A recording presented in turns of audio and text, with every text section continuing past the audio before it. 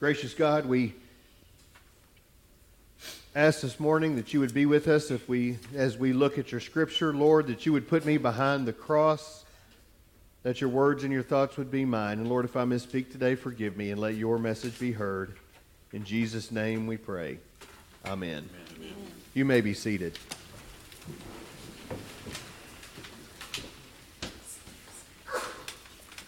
Bless you. Have you ever thought to yourself that God must be too busy to listen to me?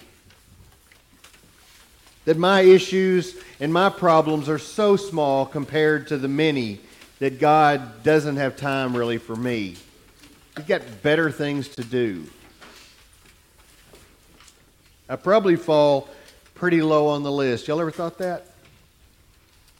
Especially when your prayers aren't necessarily answered the way that you want them to be. If God doesn't answer them exactly how you ask, then, maybe God doesn't care as much about your prayers.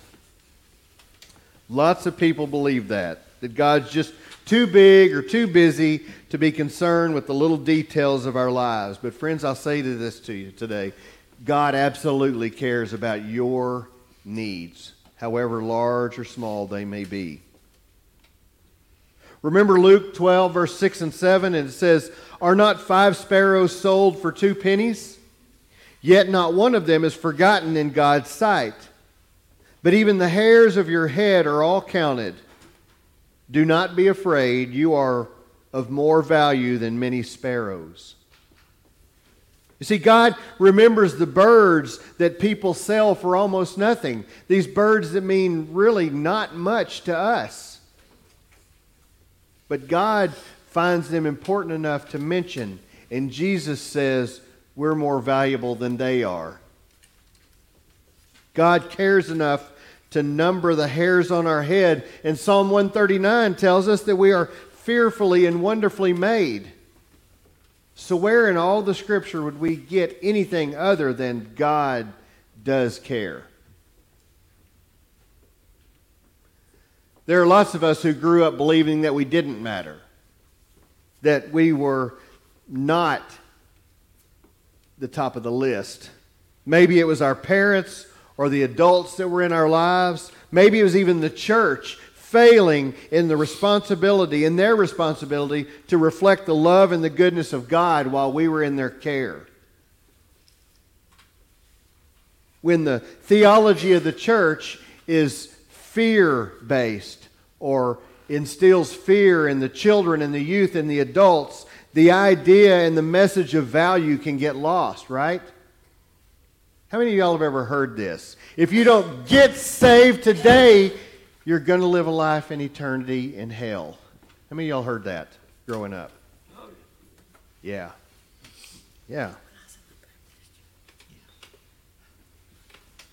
I did. But at some point, when I started to open up my mind and my own heart and the possibility that God cares, I realized that I was made in God's image too, just like everyone else. I was valued and cared for, just like the people at that church that were so perfect. You remember how they were perfect and you were somehow less than perfect? God made me, and God loves me, and I matter. Say that with me. God made me, God loves me, and I matter. It's important that we know that. And so, God does care about every aspect of your life, from the smallest of matters. Everything matters to God. You matter. James 1, 19 through 22 is our sermon text today. And it says, "You must understand this, my beloved. Let everyone be quick to listen, slow to speak, slow to anger. For your anger does not produce God's righteousness. Therefore, rid yourselves of all sordidness and rank growth of wickedness, and welcome with meekness the implanted word that has the power to save your souls. But be doers of the word and not merely hearers who deceive themselves."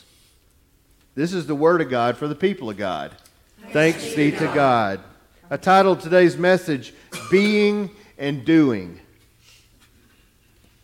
So we just read, let everyone be quick to listen and slow to speak and slow to anger.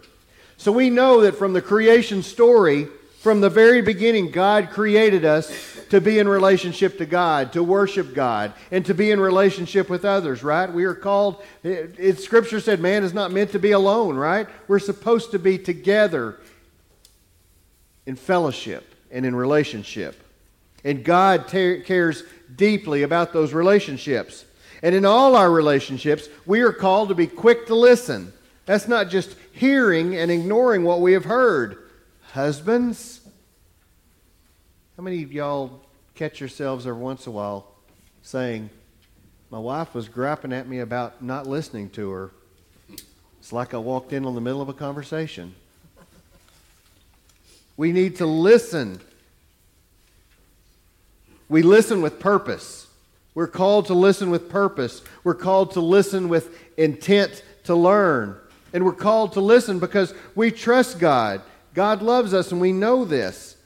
We listen because what matters to God should matter to us. And remember, like we said, I matter and you said you matter. So what you say ought to matter to me because God cares about you. God wants us to know about God's thoughts and about humanity. And we listen because God puts people in our lives who are in a shared experience with us with Jesus Christ. That's what we're all doing here. We listen for godly wisdom and we listen for good advice so that we will make better choices and that our lives will be made better. We listen to each other, to God's people. You see, God remembers the hurting and the broken and the afflicted and will love us and will love others through us. Your hands will be the hands of God.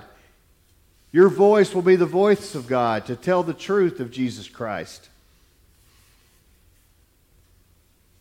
We listen and we grow to trust Jesus more. God's people matter, and the folks outside these doors may not know it. You know, there's in any community, in any place, only a small portion of the community are affiliated with the church, which leaves so many people that are not. And that's our mission field. It's our job to let them know that Jesus loves them, to let them know that there's good news, to bring good news to the poor, to set the oppressed free, right? That's our job. We are called to enlighten them. And in all our relationships, we are called to be slow to speak, meaning we listen more than we respond. And that's because we value what other people are saying. You don't listen to speak, you listen to understand, right? One writer said, we have 2 ears, but only 1 mouth, so that we can hear more and speak less. And in all our relationships, we're called to be slow to anger. Slow to anger. When we're angry, we're overwhelmed with emotion and feelings. And when we're overwhelmed, we're unable to think at our best. We're unable to think with clarity. Our anger doesn't produce the kind of character that God wants in us, and it doesn't produce righteousness. James continues to describe what it looks like to truly trust God. And he writes that those who trust God reject sin. And sin's what happens when we choose to honor ourselves above everyone else and above God. When we put ourselves in front of everything else and in front of God. When we lose focus on God. So James says, let's put away sin. Let's get back to serving God and serving others. Let's die to self and be who we are called to be. And James doesn't want us to stop sinning to just be better people. James wants us to stop sinning and to accept on a much deeper level the message of Jesus Christ, to really live into what Jesus has called us to do, to transform ourselves into the image of Christ and into the character of Christ. Part of the way God loves us is by walking alongside us, doing the things with us when we feel like it's too much to bear. And God says that God will never leave us. God wants us to be able to hear the word clearly. And James tells us that we need to get rid of anything that would stop us from hearing the true word of God. Anything that deceives us or distracts us from the true word. And he says we need to turn from it. And when we turn away from it, we don't need to go back. Because we tend to do that as humans. We will turn away from the sin and then we'll go back to it because it's comfortable or it feels good or it's just part of our DNA. There's a scripture in Proverbs. I want to say it's 26:11, maybe 29. It's 26:11, and it says, "As a fool returns to its folly, so a dog returns to its vomit." And I'm just going to use that real briefly here today, but I'll preach on it at some point. But the sin that we do should be so disgusting that we turn away from it, that we don't want to go back to it. But somehow we do, just like the dog. And we keep going back to it. It ought to physically make us ill, that sin. James says turn away from it. James speaks of the person who goes to church and listens to the reading and the explanation of the word and who thinks that listening has made him a Christian. He missed the fact that what is read and heard must be turned into action. It must be lived out. It's about being and doing. Being who we are called to be and doing what we are called to do. James is saying that what is heard in the holy place must be lived out in the marketplace. It must be lived out in society, outside of these walls, and outside of your home. It's supposed to go to work with you and school with you.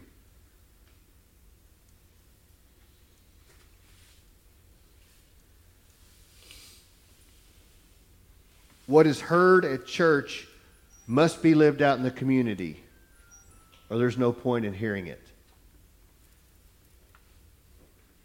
So living the Christian life comes not from hearing the word and ignoring it. Rather, it comes from replacing old habits with new habits, from gradually learning to put into practice all that we hear from the Word of God. And as we read and hear God's Word, we pray, submitting ourselves wholly to Jesus Christ.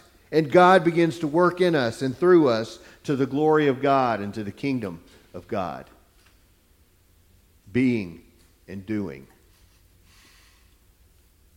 Friends, God truly cares about every aspect of your life, no matter how large, no matter how small. And God doesn't want us to be idle or to waste our time. Simply going to church and hearing the sermon and routinely saying the prayers and liturgies and raising our hands in prayer doesn't mean a thing if that's all we are as Christians. God wants us to live out our faith in a practical service to other people and a personal holiness. Don't ever think that simply coming to church makes you a Christian.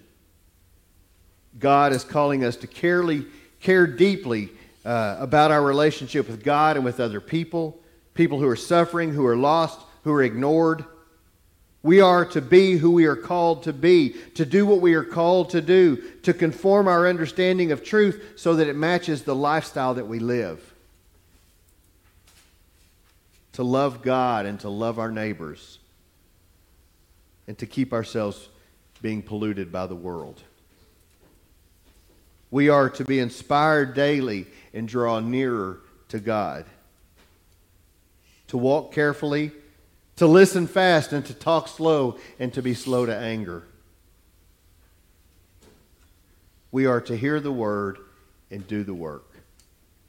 Being and doing. In the name of the Father, Son, and Holy Spirit. Amen.